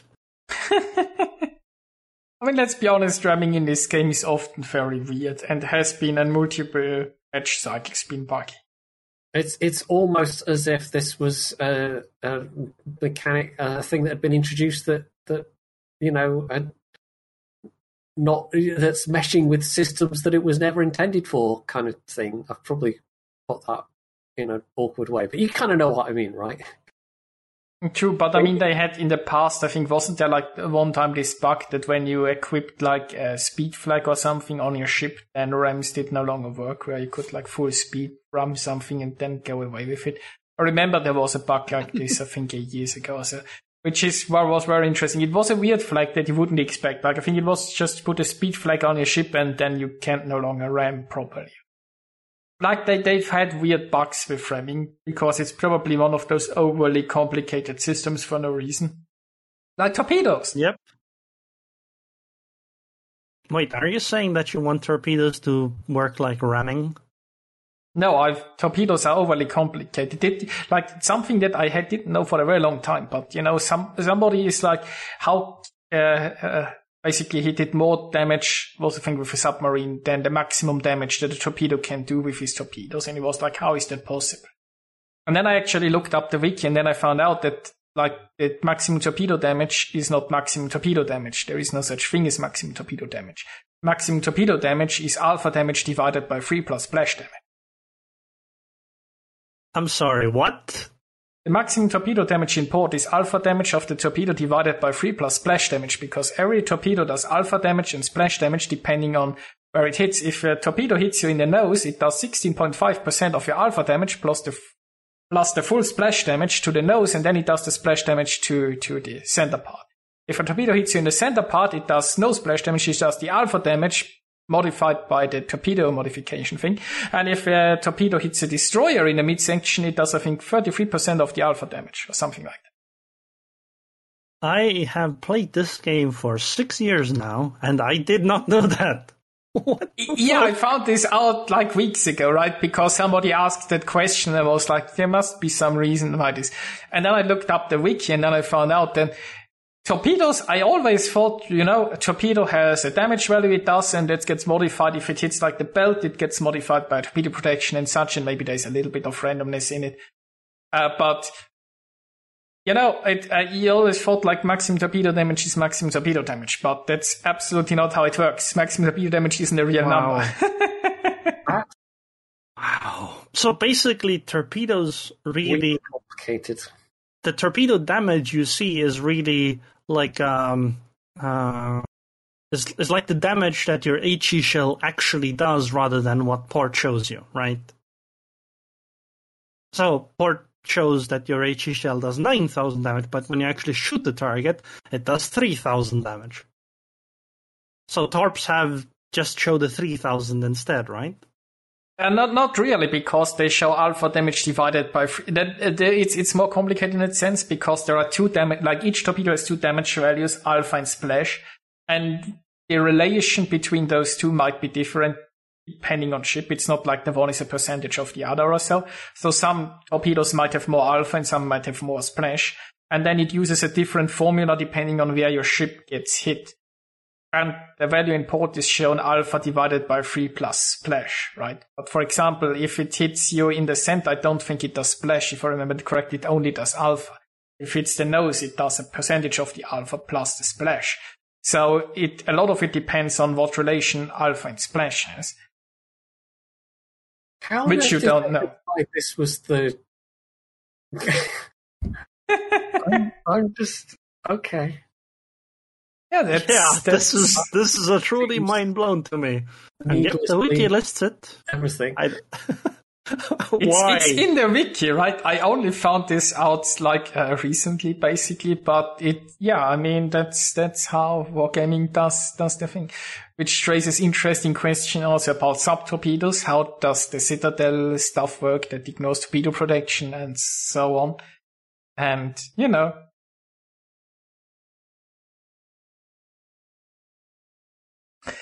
the more you know, the more you're confused about.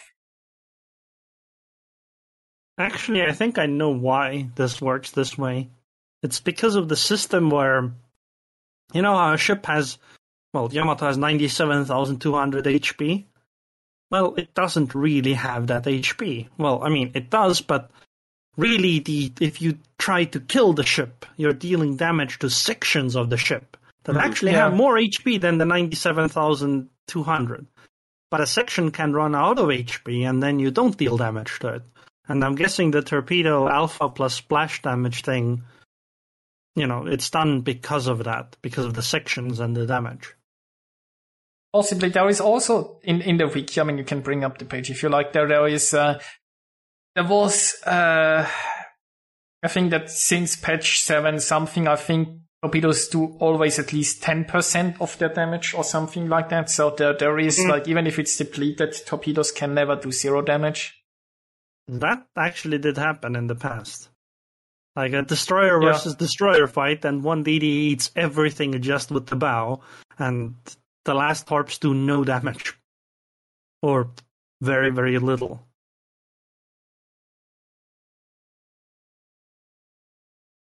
Yeah, I think that has been patched down at some point. But yeah, like the torpedoes are needlessly complicated. Also, I actually opened the wiki page and it has an interesting sentence here. On the topic of wargaming doing the things that they said they're not going to do, here's the sentence. Once the torpedo is armed, it will always explode when hitting a ship. Duds, non-explosions, or ricochets are not planned for the game. Yet. Well, I mean, it would make playing the lower tier US submarines super fun. Yeah, imagine if you launch a torp and there's like a, let's say, 0.5% chance that it explodes in the torpedo tube. Especially in a submarine.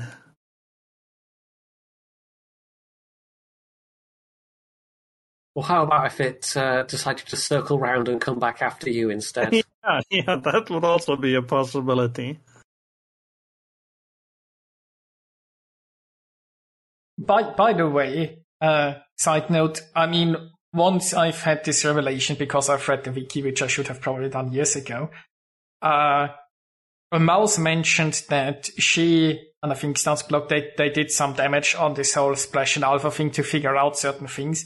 And I think she mentioned, don't remember which ship she mentioned, I think it was the Black, that had like a very high, I think, splash value, so it was a lot less, but basically it was a lot more consistent, no matter if you hit like the Citadel or the torpedo protection as such, because of different proportions of splash to alpha damage and how like the damage is calculated. Like torpedo protection isn't equally useful against each torpedo, basically. I see. You know what would be really cool? If stuff like this were shown in game, instead of, I don't know, just knowing somehow magically that my Des Moines shells ricochet at 60 degrees to 67.5 degrees compared to my Iowa's 45 to 60 degrees. Instead of just somehow knowing that, it would be really cool if the game had this like panel where it could show statistics what the shell could do. Oh yeah, maybe they could add that, and maybe they could do that same thing for torpedoes, that they show the splash damage and the alpha damage and maybe the size of the splash damage. I mean, they show the depth thing for shells, right? For HE shells and etc. against submarines. Why couldn't they add this stuff, forever ago? I think they just hope most people didn't figure out how the game works and are happy in their delusions what they see in porn. Yes, my ship has 98 points AA. Yours only has 81. Clearly, mine has better AA. I mean, definitely. Yeah, and then it turns out my ship's max AA range is 2.5 kilometers. Can you imagine finding out that your anti-air guns don't start loaded into the game and that all your flak doesn't start shooting until the planes are actually through it? So even though you technically have flak, it realistically never fires. Yeah. Wargaming. Well, I mean, sorry? Soon someone's gonna tell me that actually Yamato does fire beehive shells for AA. You just don't see it. I still can't get over the torpedoes having the damage thing. It's blown my mind. Yeah, I went through the same phase a few weeks ago, so I went through the whole shock, denial, and stages of grieving, and moved on. Wow! So where are we in this survey then? We can't be that far off the end. Yeah, we were what level of damage was inflicted to your ships by submarine launched torpedoes? High, average, low. I'm not sure, and then you can pick for the classes. I mean, cruisers should be extremely high. Yeah. Like, the thing is, They also fail to specify, well, how do you take it? Do you take it as in one hit or in over the course of a battle and so on? Because, I mean, obviously as a battleship, you have better ways to mitigate the damage, but if a sub is really hunting you, then eventually it might get you, right? Or if it's like forcing you into crossfire because eventually maybe other ships get involved and you stop being able to turn and dodge, right? If you're in a cruiser, maybe it just pings you their home in and you're dead and there wasn't anything you could do. You could never spot it. You could never dodge it. And on the cruiser, the answer is very high, regardless how you phrase it, because cruisers seem to really get screwed by subs. It's entirely possible to just one-shot a cruiser with a sub-torpedo launch. And at the same time, there's very little you can do in return. I mean, destroyers, it gets a bit more questionable because, like, if the sub knows what it's doing, I haven't really been destroyed by subs directly that often in destroyers. I have encountered a sub or two that knew what they were doing, and basically the torps just homed in on my destroyer and there was nothing I could do and I was dead. I know that if like, basically a sub catches onto you in a destroyer, you need to like get out of there or smoke or something because there is no way you can chase it down and there's no way you can do something. The thing is, if you spot like the sub in your destroyer, then it comes down to how many battleships you have that help once again. So it's a bit weird. I haven't really been devastated that much in destroyers, but if you get into an encounter and the sub knows what it's doing, basically the answer is high because it's basically uncounterable, you're dead kind of situation. There was a clip someone posted on Reddit not that long ago, like a couple of days ago, and it was basically they got caught out by server desync and they thought they were dodging these homing torpedoes. And it looked to them, and in their recording, like they were dodging these homing torpedoes, but in reality, they weren't. And so even though it looked like the torpedoes were sailing right past, they then exploded and died. I've seen 2 or 3 of those, actually. And that is concerning because part of the reason why it looks this way is because of the homing ending so late, I think. Yeah. So, and yeah, like the torpedo just completely missed the ship, and then it was like, haha, kidding. Yeah, I mean, that's an interesting point because like the regular torpedoes, they are very easy for the client to, well, obviously the server does the actual calculation and your client does a prediction, basically. Your client renders what it thinks happens and the server knows what actually happens. And I'm not sure at which intervals they communicate, right? So once the client basically spots the torpedo and gets picked up, then the client basically renders what it thinks is gonna to happen. But I'm not sure how well the client like realizes when the spotting cuts off and so on. So there might be like, because only the server has the real information. If they don't communicate often enough, that could possibly they could lead to desync. But I'm no expert on any of this. It definitely is going to be like if that's something that even if it's something that only happens occasionally, if it's it's another not nice thing for destroyer players when they're trying to deal with submarines. I'm trying to find that clip now, but yeah, if you've seen things like it, then you'll know pretty much what was happening in it.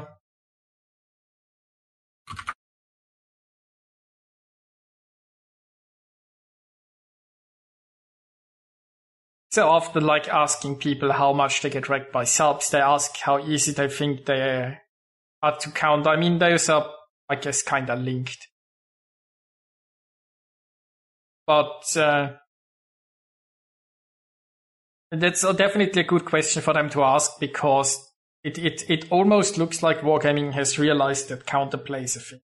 And it should be a thing because their past design, they often like glossed over the fact that things should have counters. Maybe they're learning, or maybe they aren't. Who knows? One can always hope. Yeah, and what's very interesting is that they follow this up by asking how are your chances of minimizing damage from like destroyers, from cruisers, from battleships for each class, which is obviously a very good point because they want to compare it, right? If you feel like you don't have a counter to submarines, but you feel like you also don't have a counter to the other classes, then obviously, right, they would perform about the same level. That's what Wargaming is going for.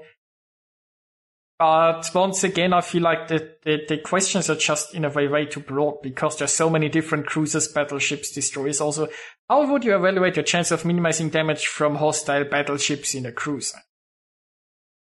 I mean, that depends because my cruiser, if I'm in a Des Moines, most battleships I encounter will overmatch every part of the ship except for the Citadel belt, right?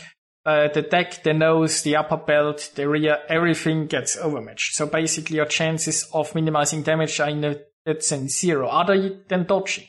Which means a Des Moines is not the best ship for open water dodging.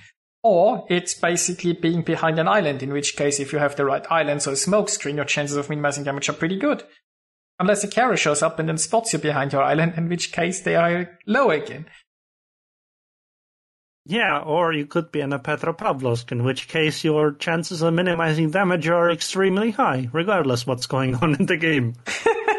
True, right? There are just so vast differences between classes and the situations that you can't actually give a representative answer. I would still generally say like you have a low chance of minimizing damage from battleships in your cruisers, because the overmatch is just often very punishing for them.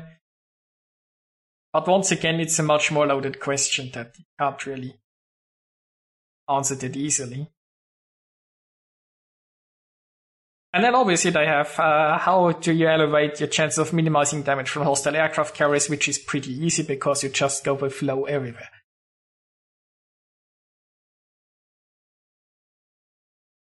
So at least one question that's pretty trivial. I did find it interesting that they were asking how people feel about other classes as well versus other classes, not just subs. So I mean, it's very important because you need to, if somebody feels like, for example, they can't do anything against the subs, but they feel the same way against the destroyer, then, it's not as concerning. If somebody thinks they can counter everything or they know how to play against other things, but subs are just standing out, then that's a much more concerning thing, right? From a, I suppose, it helps calibrate the earlier part of the feedback as far as they're concerned.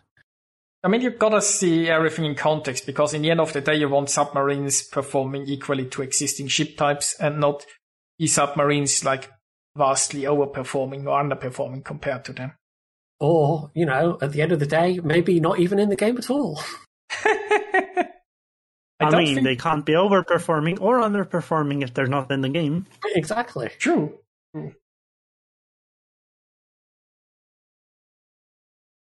Then they ask, do you think submarines are ready to be introduced into the game on a permanent basis in their current state as a research branch?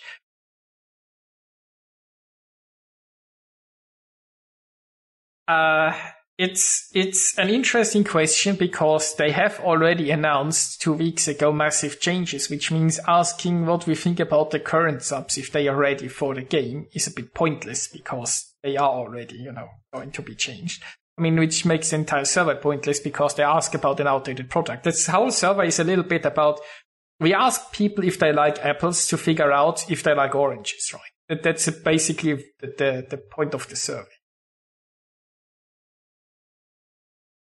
Well, I mean, if you really think about it, are they ready for the game? Well, they're already in the game, aren't they?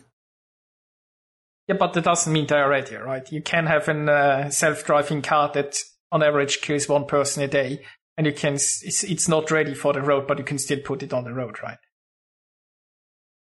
I suppose that's true. But interesting analogy, but yeah. I mean, is the thing that gets me about this whole test, I've called it a limited time release, although I'm not sure about the limited time in the past, because if it was a proper test, you'd test it at least for a certain amount of time. then you'd collect the feedback on it, and then you would go make the changes, and then you'd test those changes again. But their refusal to remove the untested product that they know is faulty really doesn't make it a test. They just basically release the faulty product and they're fine with it. I mean, that's the go-to thing in video games these days, though, isn't it? Just, it doesn't matter if it's broken or not, just release it anyway, and we'll patch it later. It's fine. Or software in general. Yeah. And if they basically they promised they wouldn't do this after the carriers, but they said no, this time we call it a test. We've basically released it. We made them easier to acquire than if they were actually released, because everybody gets them. Everybody can play them. There is no restriction on them. They are basically part of the main game right now. They're fully integrated into the game at this moment. But we call it a test. And even though we've completed our test, we still keep testing. So, you can't complain. They're not released. They're not released. They are tests.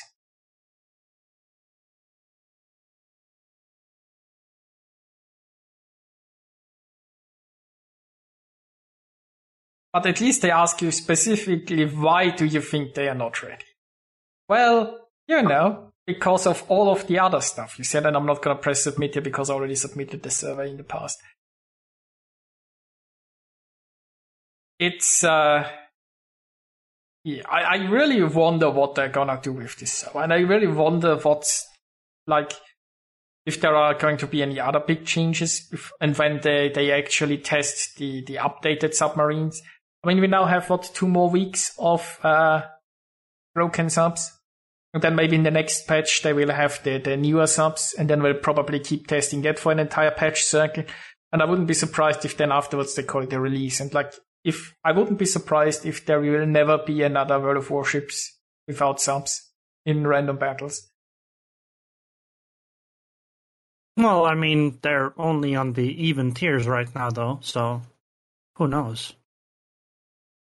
Yeah, I mean, sure, you can battle with any right, carriers, but I feel like they will never be completely removed again, right?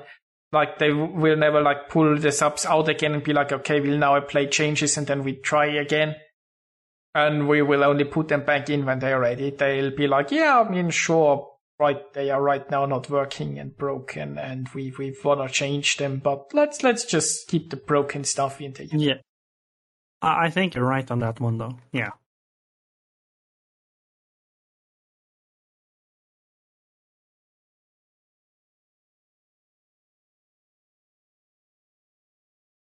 Yeah, I mean, that concludes that survey. And now all that remains to be done is see what Wargaming's conclusions are. Probably none. How we get some kind of follow-on article and it doesn't just vanish into the ether?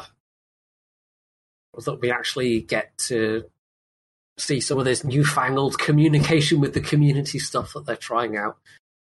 I think that would be really cool, to see what their server results actually are. Yeah. I think it would be really cool if Wargaming did something like that. I also think that Wargaming in general should ask the community way more questions, especially things like, if they screw something up, for example, give the community options on what, should be done. Should we do this? Should we do that? Should we do the third thing or maybe something else entirely? And then see what the community thinks. That way you'll have a better pulse, have a finger on the pulse, so to say. I feel like Wargaming has very little regard for customer satisfaction in a way. It feels like they have been ignoring feedback for a while. We will all hope that they are going to change back again and take actual community feedback into consideration. But it's also, I feel like, the way they design their game or they design their ships and stuff. They don't really do much to keep people engaged in a sense. All they do is pump out more ships. But they really neglect things like game modes, things like a more visual stuff, or balancing what's already into the game, or reworking older maps, or like, things or events or something like that. There's a lot of things that you could do to keep a community engaged in the game and keep like the long-term players interested. And the interesting thing is that, rushing out all those ships doesn't really help with new people, right? If a person starts the game today, you can sell them a tier bits. You don't need to design a Brandenburg for that, right? You only need to design a Brandenburg to sell the person who already has a tier bits to sell them something new. So they design so many ships to sell to existing players, but they don't seem to care about keeping the players actually engaged, giving them interesting content, or even making interesting ships for them, right? I have a feeling that Wargaming absolutely doesn't care. If you buy a Brandenburg today and you played 5 battles and never again, Wargaming is fine with that. They don't be like, well, if we make more interesting ships, if we make stuff that people actually enjoy, then they'll come back and want more and buy more. It feels like it never really entered the thought process that maybe try to keep people engaged. I mean, maybe this is one of those things where we can sort of sit here and shake our heads about it, but, then you look at the spreadsheet and actually that's the profitable way to operate, even though it doesn't necessarily seem particularly great to any of us. I mean, there are examples out there of, I recently learned about this game publisher, in air quotes, called Gamigo, that basically buys up MMOs from other companies and just hikes up the hikes up the grind, hikes up the prices on everything, and just drives them into the ground. But over the course of the 2 or 3 years before they inevitably completely kill the game, it's really profitable for them. So it's not necessarily about, is this good for the game? It's about, is this good for the spreadsheet? And I think that's probably that's Wargaming's prime consideration always. But that's what I'm wondering, right? Because they basically remove... Well, I mean, there is the Steel... The only grinds left are kind of Research Bureau and Steel, sort-of-ish. Because there is no longer a ship grind, because ships are released through early access, so you basically play other stuff and you get the ships just unlocked, or throw money at them and get them unlocked. So basically by the time a ship line is released, you're at tier 7, 8 or something anyway. So the actual grind, the actual thing that kind of what keeps people engaged, right? What keeps them coming back? Like, oh, there's a new ship line to grind. They kind of patched that out in a sense. The only thing that they are adding basically for the existing player is new ships, and they don't really go through great lengths to make them attractive, I feel like, many times. What we've said earlier, that basically they don't have great concepts for a ship that's designed to be fun. It's just for them, well, ship. We have a blueprint, let's just make this blueprint, let's just throw it out, right? Maybe somebody enjoys it, maybe not. I mean, they're certainly making money with what they're doing, obviously, but I feel like they could probably be a lot more efficient. I feel like they just never really sit back and question what they're doing. Could they're doing better? They never really want to look to what other games do or what other companies do, or could we be more successful? They have some sort of idea how they want to do things. And they just don't care about anything else. They just keep... Yeah, they're quite insular in that regard. But I'll just, in regard to your previous point, I will say that I don't think every ship has to have, or every ship line has to have, like, universal appeal to every player. I think as long as every ship and class can hold its own and be at least somewhat enjoyable to play to at least a somewhat majority of players. I mean, sometimes you end up with ships that are just the skill ceiling is the skill floor rather is just like too high. But I'm broadly on board with the idea of some ships being more challenging to play than others. I want to question you a little bit on that one, Atem. Do you really want them to take inspiration from other companies? Because Not all of them. Let's think about what are some of the biggest gaming companies right now. EA. Let's see. EA, Blizzard. What was one of the most profitable games ever released in the first year? It was Genshin Impact now, right? I read an article just the other day about it.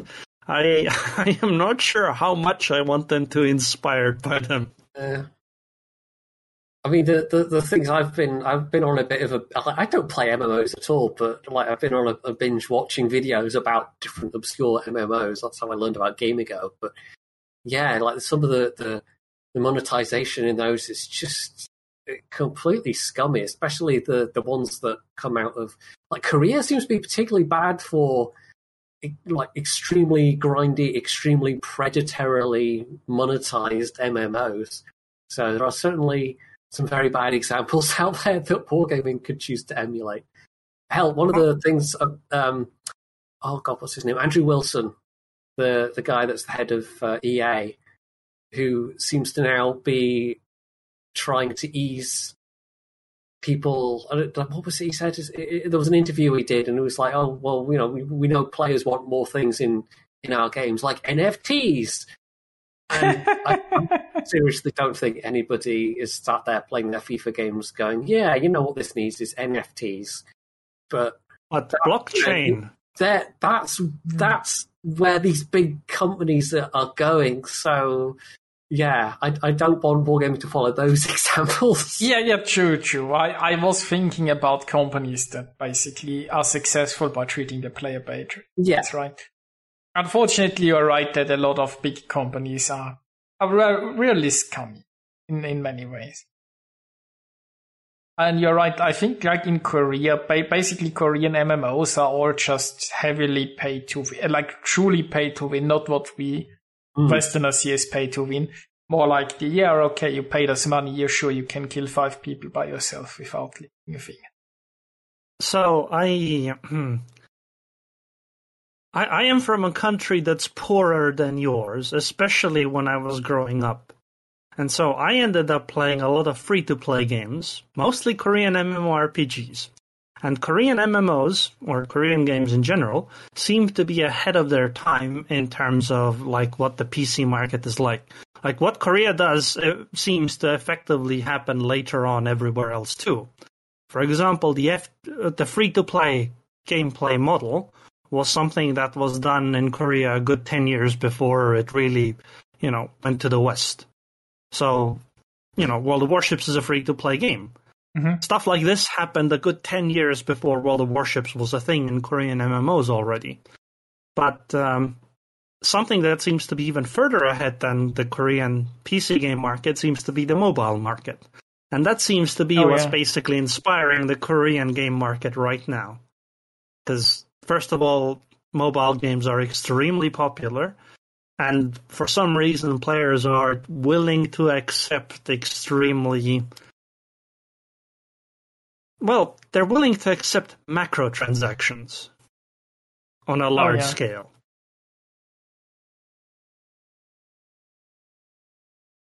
Yeah, one of the extremely common things is the pricing of premium currency items not at all coinciding with the denominations of the packs of those premium currencies. And so you always have to go one over to be able to buy that, bit of armor or whatever it is you want. Effectively, what he's saying is that, let's say you want to buy an MTX, like a character skin, and it costs 600 points in the game.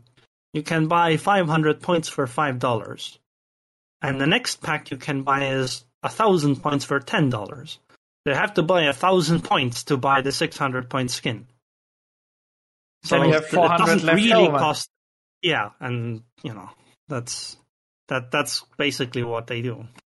And then you can't buy anything for 400, maybe only for 450. So you need to buy the next pack to get that. So you always have some currency over, and you feel like this is wasted unless you buy the next pack and spend it on something else. Yeah, pretty much. Yeah. So at least with wargaming and World of Warships, you can buy the exact amount of doubloons you want, or even just pay the cash from the shop. I mean, the scumminess level is open-ended, right? Wargaming is not yet playing with the major leagues, although they are. They have said that they've chosen that path in that direction. Although, at least we're getting odds now, which is an improvement.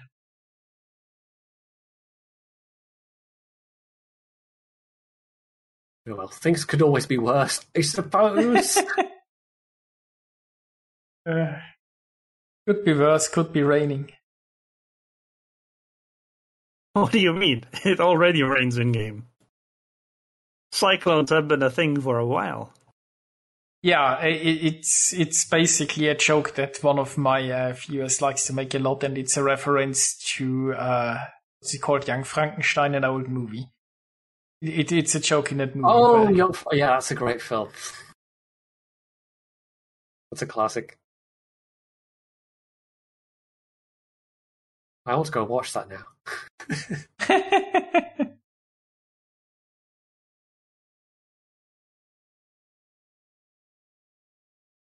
Well, I think we've mostly covered what we wanted to talk about. Is there anything? There was one very last thing that I just happened to catch on Reddit. That I'll see if I can find the actual post, but essentially they had been doing special regional pricing for India, and that's coming to a close. And they don't seem to have really given any particularly good thing for why. Hang on, here we go. Right, I'm going to need chat permission to post this link, aren't I? It's just maybe a mod 8 it's fine. I totally won't abuse my powers, honest.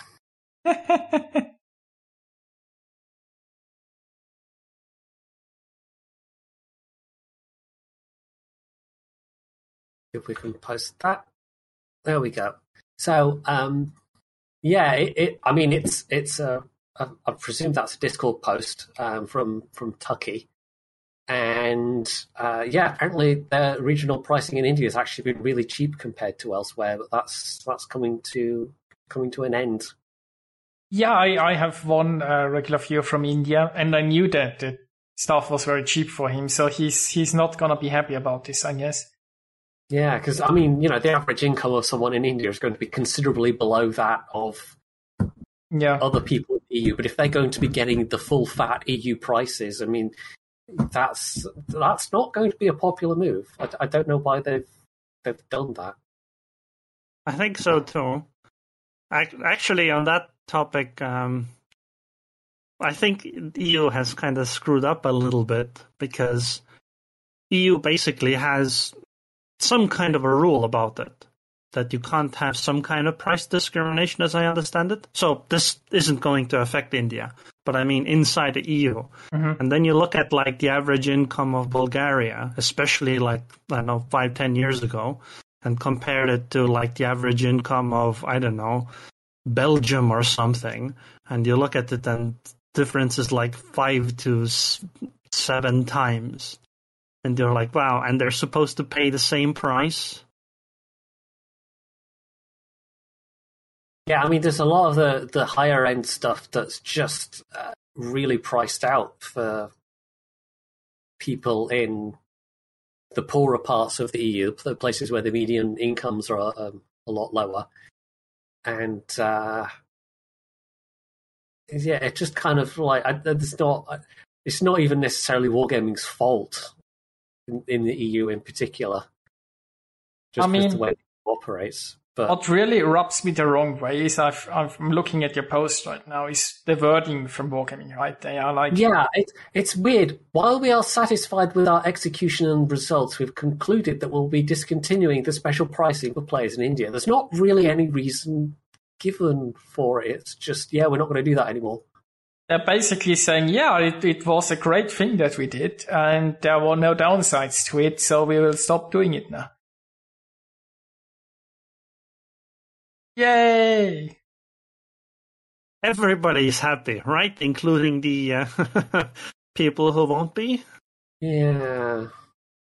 I mean, it's like they can't even, like, usually Wargaming just has a lie prepared that's very transparent, but at least they try lying about it. Now they just given up. I mean, I've realized Wargaming is very bad at lying because their lies are usually very transparent. Maybe they have to be like, look, we are very bad at lying, we just don't give a reason. We just don't. I don't know. It's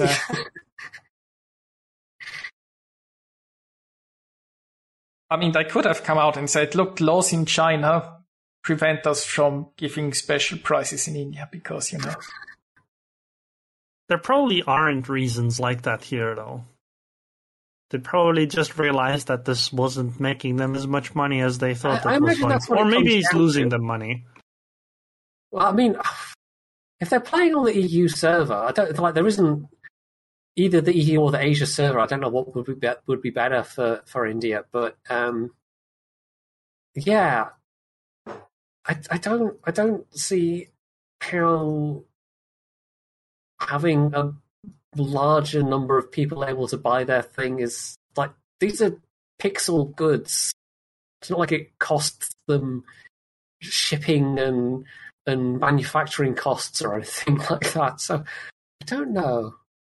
Look, Pointy, you have to understand that the 0.0001 cents that costs for electricity to add this into the database is too expensive. That must be it. It was the spreadsheet. The spreadsheet said that they could save that 0.01 pence.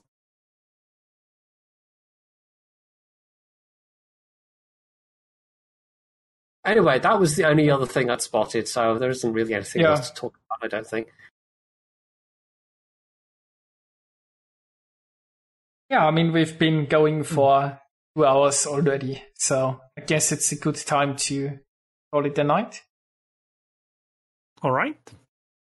Yeah, thanks, Arun, for joining us once again. It's been a pleasure. Likewise.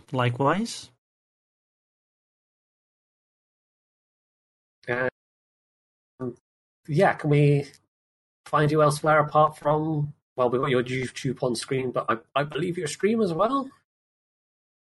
Yes, I have an annual stream on Twitch.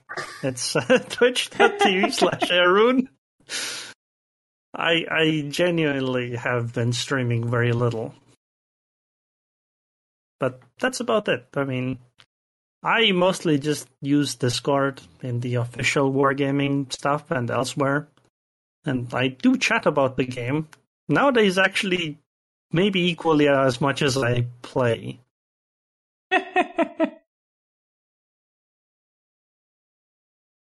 Yeah. So, thanks again, everyone, for watching. Wish you a good night, and see you next time. Bye. Bye.